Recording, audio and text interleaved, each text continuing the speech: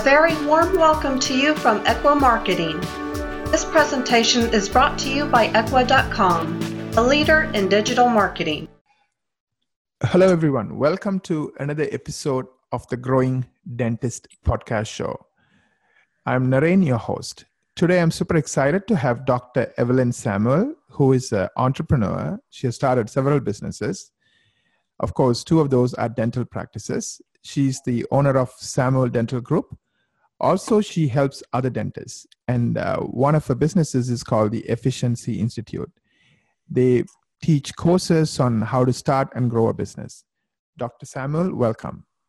Good morning. Good morning. Thank you so much for having me here. I'm so excited to be on and talking to you and your listeners today. Absolutely. Thank you very much for taking the time. I know you're busy and this is the holiday season, so I really appreciate you taking the time to talk to us. Let me start by talking about what inspired you to get into dentistry. I mean, what made you even decide to become a dentist? You know, that's an interesting question because I decided to be a dentist at the ripe old age of 5 years old.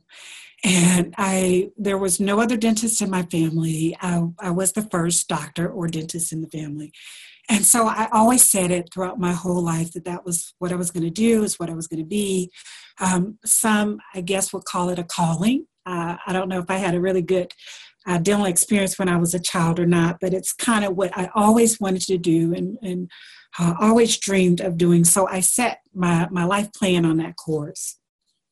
Well, why did you decide that when you're so young? Is it because you just liked, I don't know, I'm just curious, like as a 5-year-old, what do you think you're thinking? I have no idea. I have no idea. And it's funny because as I began to grow and as I, matured and got older, I sometimes wonder, did I choose dentistry or did it choose me? Because there's a certain personality type that we have when we're in dentistry. We're very detail oriented. And I've always appreciated beauty. I like symmetry and, things to be straight. And I don't know where it came from. I really don't, but it's all I ever wanted to do. And so it's one of those dreams that was realized. And I learned really early on that I had the capability to manifest things. So what I mean by that is, like I said, I wrote in everything. So my elementary books said I was going to be a dentist, and my high school quotes I was going to be a dentist. And I would just make up my mind, and that's what I was going to do. And I've kind of always done that throughout life. Right. So when you believe in something that you want, somehow it becomes true for you. It is true. You write it down. And back then, before I knew that, because now there's a lot of, coaches and there's a lot of things out there about having a vision and writing it down. But I've always kind of done that instinctively, but it really does make things come into fruition. Right. That's awesome. So take us back to your school days and like when did you go to school? Where did you go to school? When did you graduate? And then what happened after that? Okay, so I went to the University of Alabama School of Dentistry. I am from Alabama, so I went to school there. I had vowed that I was going to go out of state, but the school was really good. And so I went there, and then I graduated from there in 1999. And afterwards, I did a residency in advanced education in general dentistry in the Washington, D.C. area. But it was just a very unique thing. It was something that I wasn't expecting after dental school and my residency. Going to dental school, you can get bogged down with a lot of debt, and I got accumulated a lot of debt. And after my residency, I began to get pretty, just a little bit overwhelmed with the debt that comes with becoming a new doctor. So I worked in a lot of different places as a contractor. I was in an office on Mondays and Wednesdays with an HMO practice on Tuesdays and Thursdays. I was with a cosmetic dentist on Thursdays and Fridays. I was with a prosthodontist. And in the evenings and weekends, I worked retail. So I was just working all the time. And I began to think, well, what have I done? This was my dream, but it was just something that I wasn't expecting because we don't really get that business aspect in dental school. So right. I'm sorry. Now go ahead. So tell us so you graduated in 99, correct? Right. Yes. And so you were kind of freelancing for different dentists. And were you like with one practice, or were you working on multiple practices through that phase? I was in multiple practices. So I was somewhat what you would call locum tenens these days, but I was contracted in several different practices at the same time. And those practices were great. I learned a lot from the clinicians. They were really good. They all had things of value. The prosthodontist, he was an excellent clinician. The cosmetic office had the ambiance. The HMO practice was just busy, and I knew that I wasn't going to do that because I like to talk to people and get to know them and know about their practices. But interestingly enough, he ran his practice probably better business-wise than any of the other practices. So I picked up those pearls from all of those places. Right. So you're working for others between what year to what year, doctor? I finished my residency, the AGD, in 2000. So I did that about 2 years, maybe a year or two. And then I got the opportunity to move back to Alabama and work for a group practice because while I loved the DC area, I really wanted to be in one place. So I worked for a group practice for 3 years as an associate, and I was the only full-time dentist. There were 5 owners, and they came in and just did a couple of hours, per week in the evenings and weekends. And this allowed me to really run the place as if it was my own. I was developing all their systems. I was their liaison between the doctors and the team members. And I was developing their recall and their collections things. And so I decided to open my own practice, and I opened my practice probably about 5 years after I got out of dental school. Right. So tell us about what did you learn in the first 5 years, working for others? Do you want to kind of talk about different things, or do you want to, I don't know, you decide. I want to just reflect on what was going through your mind. What did you learn? What did you learn that you're not going to do? Just curious. Sure. Absolutely. So I always say in every situation, you learn 2 things. You learn what to do and you learn what not to do. And so at that time, I really couldn't appreciate, how much I was gaining because I worked all the time when I was in DC in those 5 different practices. I mean, I was in a different practice every day, and I love dentistry.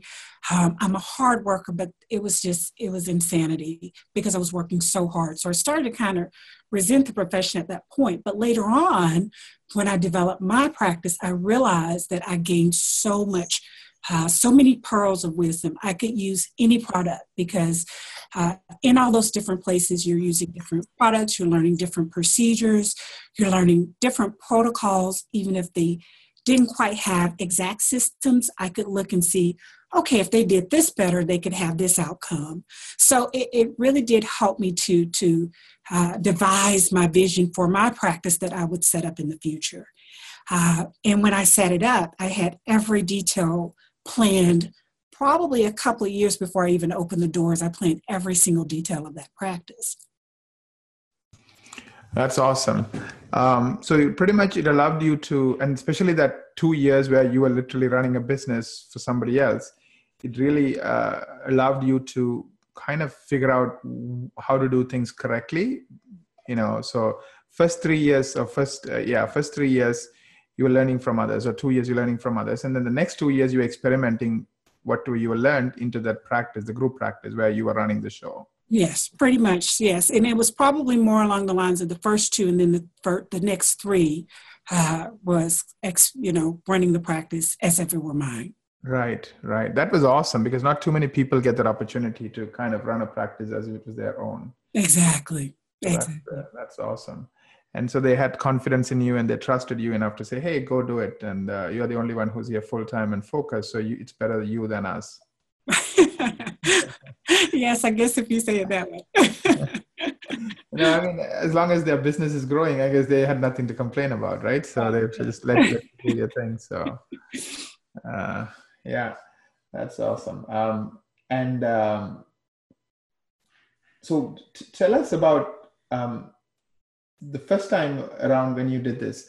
where did you focus? Because it was an existing practice, right? You came into in the 3 years, and you were kind of asked to whip it into shape and take it to the next level. So I know you and I talked about systems and the importance of systems. Like, so where did you see the big opportunities? Okay, so yes, the group practice, I was an associate there, and then I opened my own after being the associate there.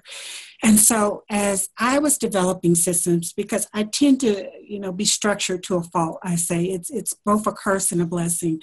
But I tend to study everything. So I would develop different systems, whether it was how to answer the phone, or I pulled some of that retail experience in there that the team members needed to greet a person before they walked however many feet into the door of the practice.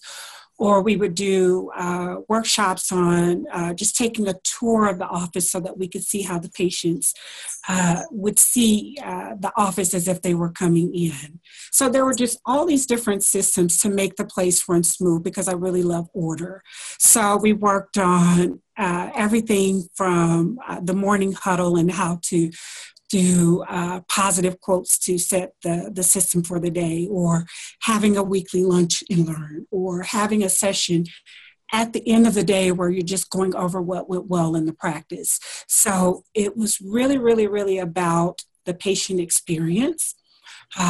I hired business coaches before I opened the doors of that first practice. Even though I had those great experiences at the other practices and as an associate, I literally had a business coach before I even opened the doors to my new practice. And that was because I knew that I didn't get business in dental school. I went to a wonderful school. They taught us how to be very great clinicians, but we didn't get that business. So I wanted to run my practice not like a small dental office, but as a business. And so I hired business coaches to help me implement those systems, and I also developed other systems as well. Right. So then you started your practice in 2004-ish, and then you were there till 2012? Yes, that's exactly right. I was in the practice, as you said, from 2004, and fortunately, by putting all those systems into place, that practice really took off. And I was very fortunate to practice in the top 1 percentile. I had statistics run on that practice pretty regularly that compared me to dentists in my state and adjacent states for performance and productivity and profitability. So I was very fortunate just to have all those things in place that allowed me to practice like that. And I was there roughly until 2012. I met my husband a couple of years before, and he was in a different state. So when we got married, we had to make the decision of what to do with the practice because of what he does. It was really nothing for him in the state of Alabama. So we sold that practice. And his position has relocated us here. And so now I'm in the Virginia metropolitan area and have a practice here in Virginia. Right. So before we go back to that amazing practice you took from nothing, or you started from scratch and made it into one of the top, 1%, I want to talk about the new practice you started. I think you started this 1 year ago, correct, doctor? Yes, that is exactly right. And I was just Googling your business name, Samuel Dental Group, and I already see, 5 stars on Google and 5 stars on Facebook and 5 stars on Yelp and 5 stars on MapQuest. So of course you do a great job, and already people are starting to notice that. You're still a young practice. You don't have too many reviews yet, but still it's all 5-star reviews. So knowing what you know, this is your second startup and you've already done it for a year. I want to kind of understand the journey you took. So literally, from the day you moved to Virginia to the day you decided to start that new practice, the second new practice, what did you do? I just want to kind of start from the beginning and really understand. Because, unfortunately, most of us don't know what we don't know. But in your case, you already knew what you needed to know because you already started a practice. Mm-hmm. So doing this the second time around, how did you go about doing this? How did you go about starting this business? Okay, so I basically took a lot of the same steps that I did the first time. And that's because Before I did it the first time, I studied a lot on everything to do. And so it's interesting that you asked me, how did I go about doing this? Because I did just literally do a new online course on how to start a dental practice from scratch. And that's a question that I get very often from other dentists. So I basically always start off with my vision. And my vision for this practice is completely different from my vision for the first practice. The first practice was larger, although I always still ran it like a very small practice with a small team. It was just bigger. And this one, I wanted it to be more of a boutique, for lack of better terms, but a smaller practice. And I still wanted to implement those same kinds of small dental practice feel that I did in the first practice. So I started my vision for this one. The beauty of doing it a second time is that you now know that you don't have to have all the bells and whistles that maybe your supply reps will tell you need. They're there to help you, but you can do dentistry without the top line chair. You can do it with a nice chair. And I knew those things. So I had a budget, and I'm a stickler for budgets.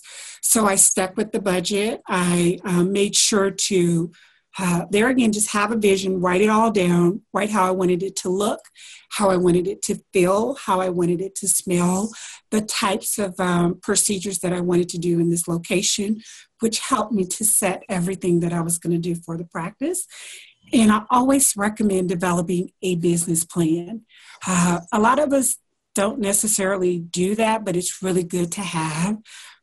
Even if you can get your lending from a lending institute without it, I recommend having one because it helps you to hit your projections. It helps you to keep on budget. It helps you with your demographic study and things of that sort. So then I was looking at location. And location. We always say that the location is very important. So I wanted to make sure that I was in an area that would support the type of practice that I'm having this time.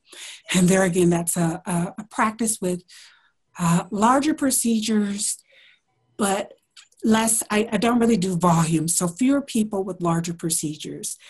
And then I negotiated really tough with my I'm trying to say my buildings, so my landlords. So I negotiated my lease very I was pretty direct on negotiating the lease. So I give tips for how to do that as well in the course on how to negotiate for your lease and how to negotiate with your vendors. Because we're really good tenants and we're going to be here long term if we're opening dental practices. And so it's important for dentists to realize that they have somewhat of power if they're starting a new practice with negotiation. So give us a couple of quick tips, like, what are some of the core things you looked at, Doctor? In terms of negotiating? Yes, with the landlord. Like, I mean, you made a key observation. You are not a typical client. Typically, doctors don't move. Once they get there, they stay there for 10, 20, 30 years. So if I'm a landlord, that's awesome, right? I don't have a headache of having to re-rent that space for a long time. And also you have skin in the game because you have to invest a lot of money to get the practice up and running to a certain level. You have to, upgrade it, buy equipment, etc.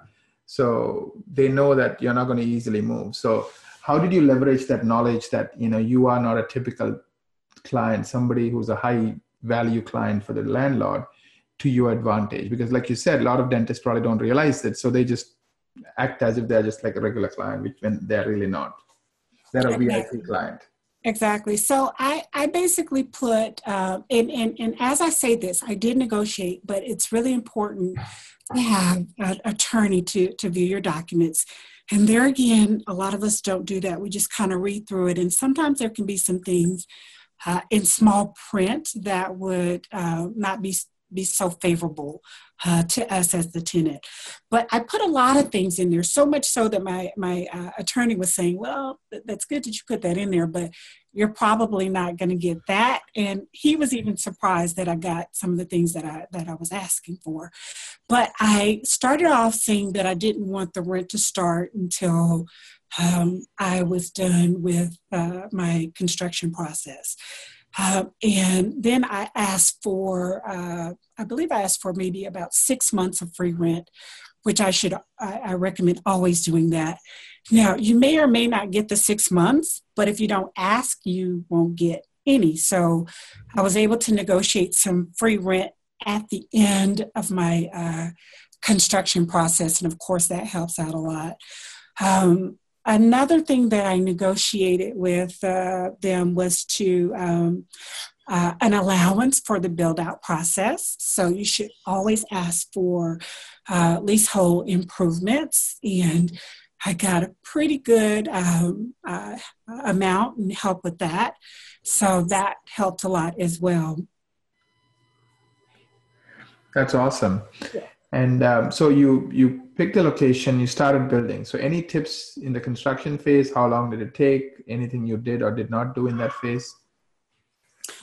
Yes, I recommend putting it in writing. And I have all this in the course, but I recommend putting it in writing that they have somewhat, you have in the agreement that they must finish the construction at a certain amount of time. And that needs to be in writing for your part, because let's say, for example, if they tell you they're going to be done and then it goes a lot longer, you could be on the hook for paying rent for your place and the construction is not done. So I hear horror stories all the time of that happening to dentists where they don't really complete the project in time. And then the dentist is on the hook for the rent, even though they're not in the space. Right. And so let's keep moving. So you built the thing. How long did it take you to build the practice? So this one didn't take as long as the first time. The good thing is I found a space that was previously used as a dental practice. I could see the potential in it. It was dated, but it had plumbing already. And those who have built a practice from scratch, like I did the first one, know that plumbing could add an exponential amount to your build out process. So this one, I came in and I basically just gutted the place out and modernized it and put my personality on it. But it was not as much as an investment as the first time because I already had that plumbing in place for a dental office.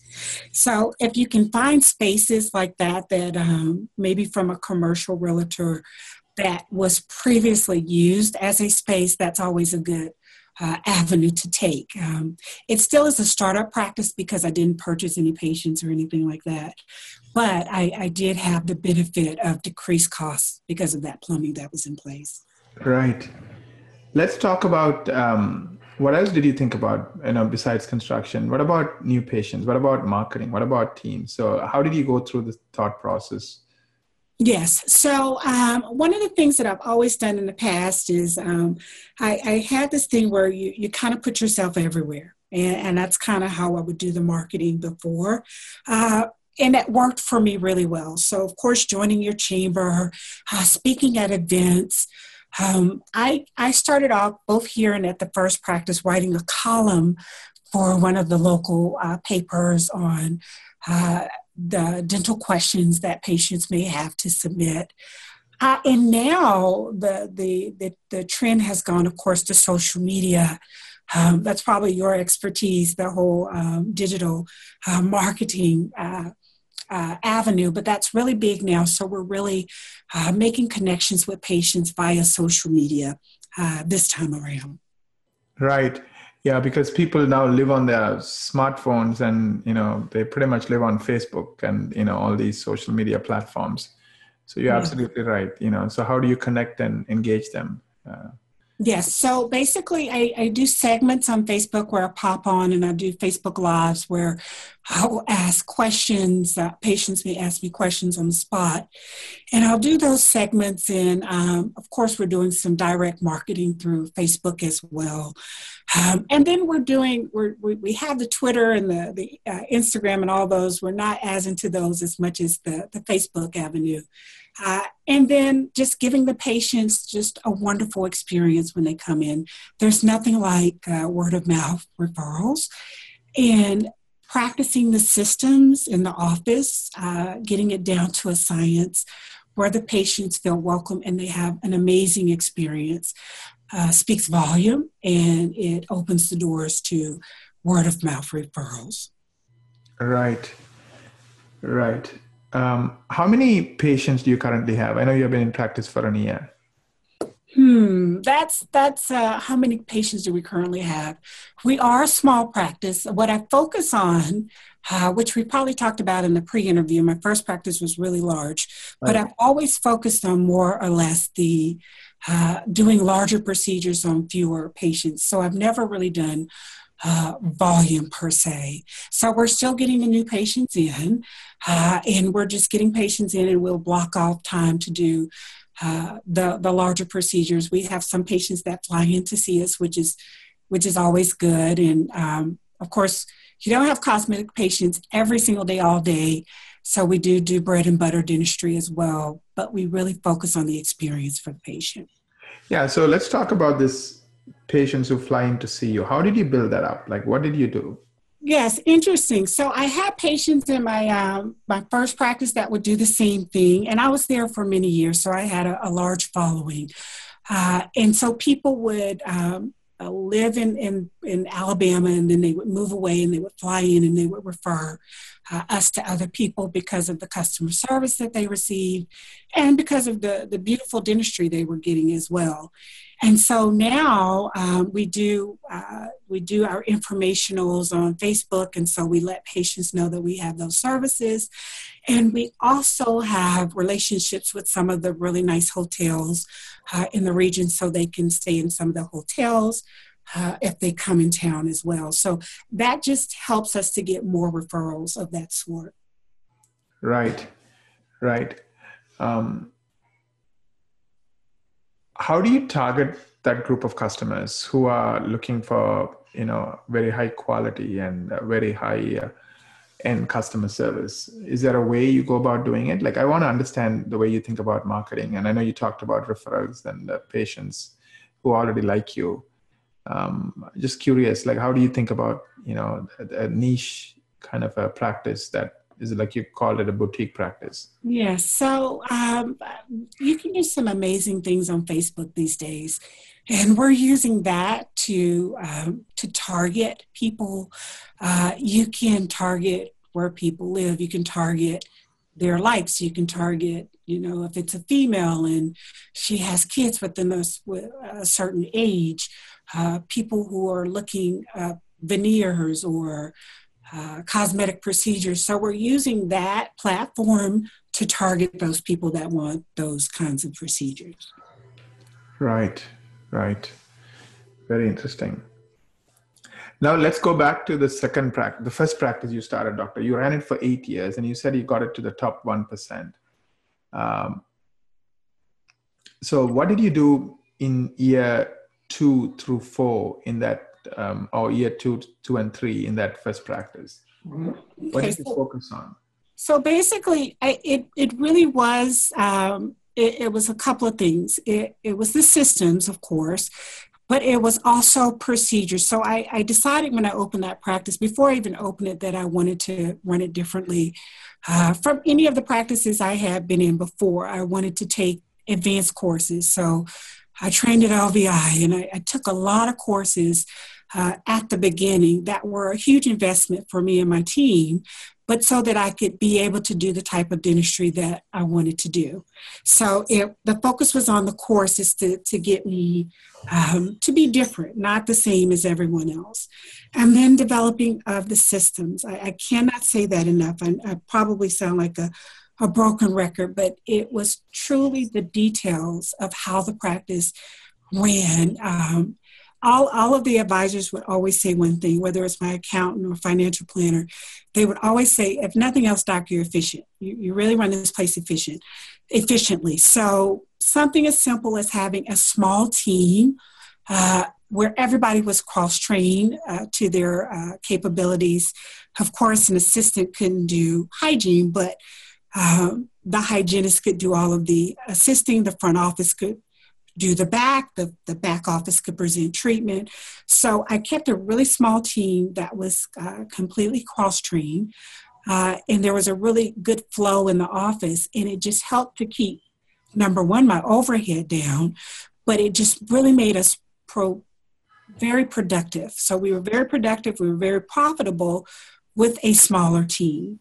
And so that's those early years, we were really focusing on how to get that in place, like never making a patient wait. And it just stirred those referrals, not making people wait. Time people walked in the door, they were called back. We were working on things like role playing, which is something that I really think highly of, where we role played every single thing in the office. And it wasn't to be, it was a script, but not to be scripted, but it was just a way of practicing so that when the game time came and the patients were there, we knew how to handle every scenario. And everybody was on the same page. So it was just really focusing on all of those things that make a practice run really efficiently, make a great experience for the patient. So that was in the beginning.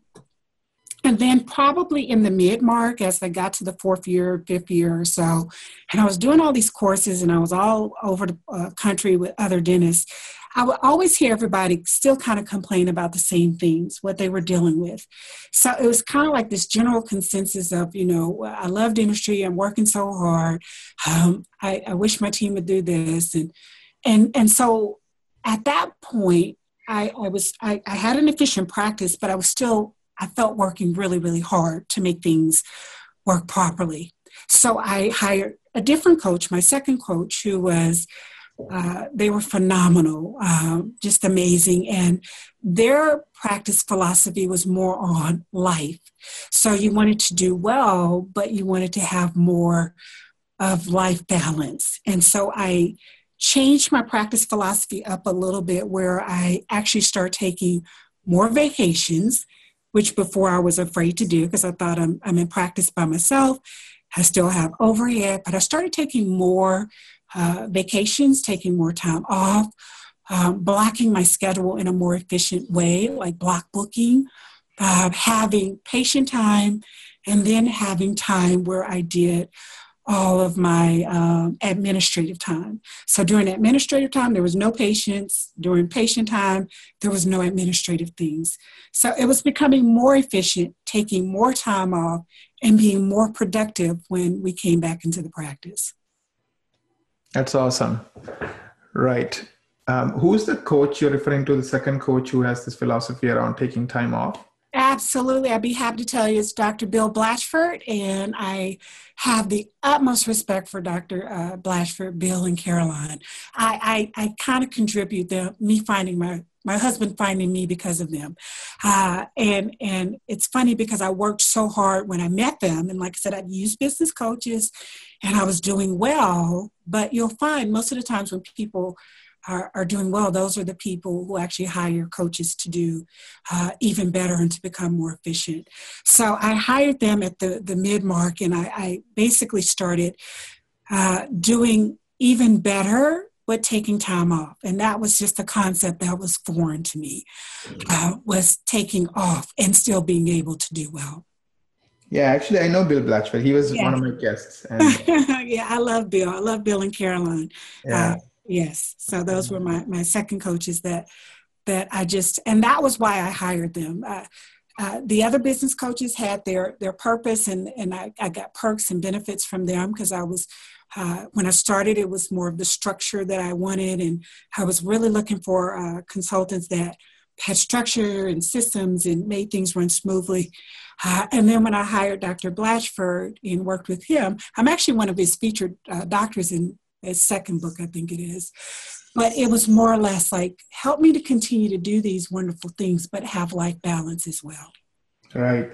Yeah, he talks about taking so many days off and stuff. He's a pretty interesting guy. And we both share a coach. We both are part of something called Strategic Coach, and we both go to the same coach. His name is Dan Sullivan. So wonderful. Yeah. So anyways, so the idea of taking time off, free days and stuff like that, something that I know Dr. Blatchford lives. He actually travels all around the world for months. He does. It's so funny because when I met up with them, they were saying you got to take some time off, and I was thinking, how can I do that? I still have overhead. I still have a team. I'm responsible for my team's livelihood. And the first time I did it, I just went ahead and pre-blocked the weeks, and I was just the first week I didn't even know what to do with myself. Like what am I going to do if I have time off? I don't know how to function. So it took me a while to learn how to relax. It took some time to figure out how to do that. And it was so true when my team members, because when I was on vacation, my team members were on vacation and they were salaried.